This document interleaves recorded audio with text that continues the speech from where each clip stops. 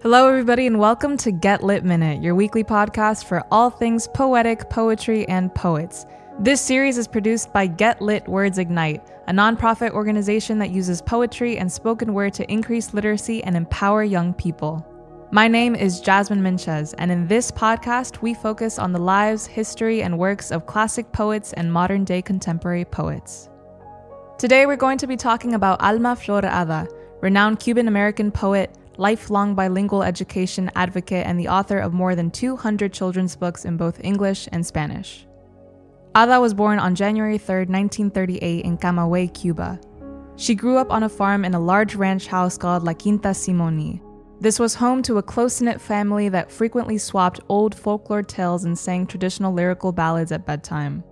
Surrounded by music and verses, young Alma filled her days with classic stories like Louisa May Alcott's Little Women and Joanna Spyri's Heidi. When Ada was 15 years old, she gave up her quinceañera celebration for the chance to attend summer school in the United States.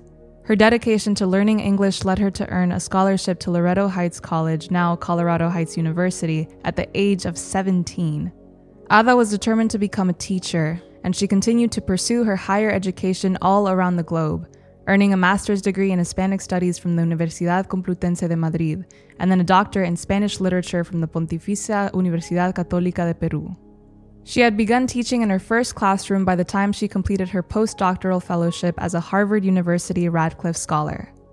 Ada's first credit as an author was developing textbooks for her high school students in Lima, Peru, where she taught while pursuing her doctorate. She wrote her first children's book as a gift for her young daughter. In an interview transcribed on her wonderful personal website, the poet describes the impact that motherhood had on her art as well as her sense of self. She says, quote, "Not only my life, but myself changed completely when I became a mother. Life was not anymore about me, but first and foremost about my children. They became a constant presence in my mind and heart, and yes, it made it a lot easier to write, because they have inspired many of my stories and added so much to my life that I have both greater interest in writing and their help and support." The book Ada wrote for her daughter quickly became a staple in Peruvian elementary schools, launching her long career as one of the most prolific children's book writers for Spanish and English-speaking students around the world. Ada is practically her own Library of Alexandria with so many works to her name. She is the author of 13 bilingual children's books, 107 children's books in English, and 170 children's books in Spanish. And we have yet to mention the writing Ada has done for adults, including novels, memoirs, textbooks, and other pedagogical materials. It's truly staggering to remember that every one of those hundreds of titles is its own work of art contributing to Ada's incomparable literary universe. In both English and Spanish, Ada's writing is warm and welcoming, dedicated to empowering young people with self-confidence, empathy, and pride in their heritage. For example, her book Gathering the Sun, an alphabet in English and Spanish, is a bilingual ode to California's migrant farm workers. Ada was inspired by her work as an educator with families from the migrant community in Pájaro Valley, California, where she helped children and their parents create new stories together. Asked in an interview with how she chooses topics for her many books, Ada replied, quote, "The topics that keep reappearing, whether the characters be animals, people, or even geometric shapes, are the joy of family, the surprises of discovering friendships among those who apparently are different from us, our capacity to change our environment and thus our life for the better, and the power in not giving up." In addition to her writing, Dr. Ada continued to fulfill her first love, teaching, by working as a professor and author-in-residence at universities around the world, including Emory University, Mercy College of Detroit, and her alma mater, Universidad Complutense Madrid, among many others. She ultimately retired with the title of Professor Emerita from the University of San Francisco.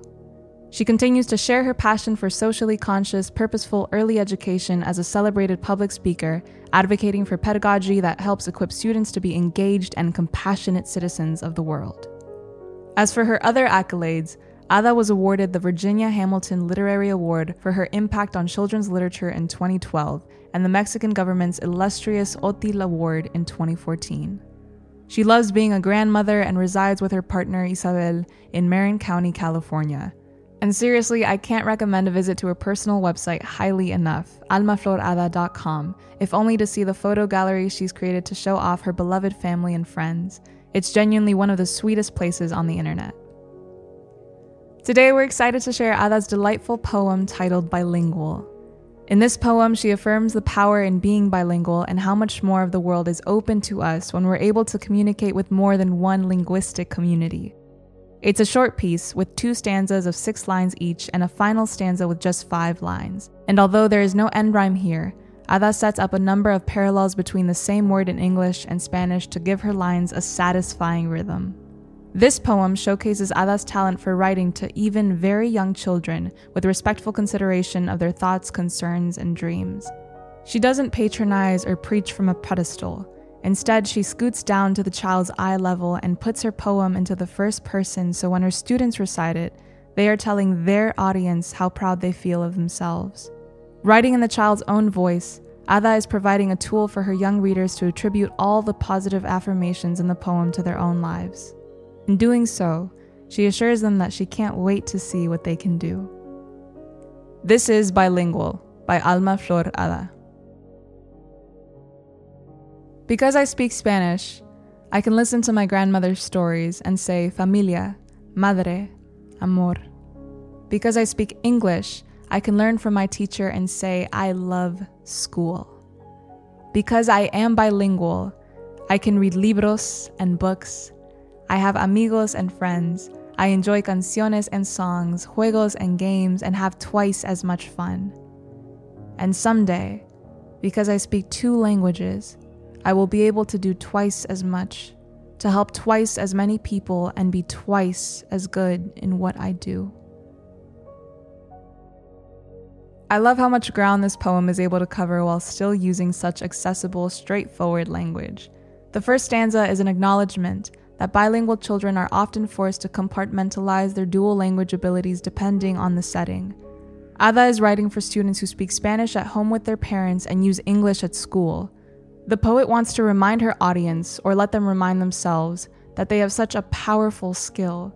They are learning twice as much, gaining new knowledge from home and school, and the second stanza is even more upbeat and to the point, with that succession of lines doubling up on the English and Spanish words for all of the things children love the most. It's basically saying, hey, how cool is this? Twice as much fun. What kid wouldn't be excited about that? Ada's own grown-up voice is most evident in that last stanza. The poet is full of hope for a more just and caring future. Being bilingual is not just the key to a richer individual life in the present, she says.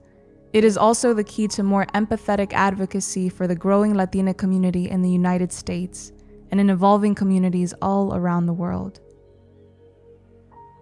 Thank you guys so much for tuning in with us on all things Alma, Flor, Ada. Make sure that you share this podcast with your friends and family members, and we will see you guys next week. Bye! Get Lit Minute is a production of Get Lit Words Ignite. This podcast is created by Samuel Curtis and executive produced by Diane Luby Lane. The episodes this season were researched and written by Riley Kuda, Mila Frank, Dharma Lemon, Nia Lewis, Sakura Price, and Bridget Yang. Our production manager is Sophia D'Annunzio, Lauren Beebe is our editorial advisor, and our digital editor and engineer is Cyrus Roberts. Special thanks to the entire Get Lit staff and donors who make this work possible, the teachers who use this podcast to educate their students, and to all students of life everywhere for tuning in and spending time with us today. If you want to hear more, check out the rest of our episodes on our website, getlit.org.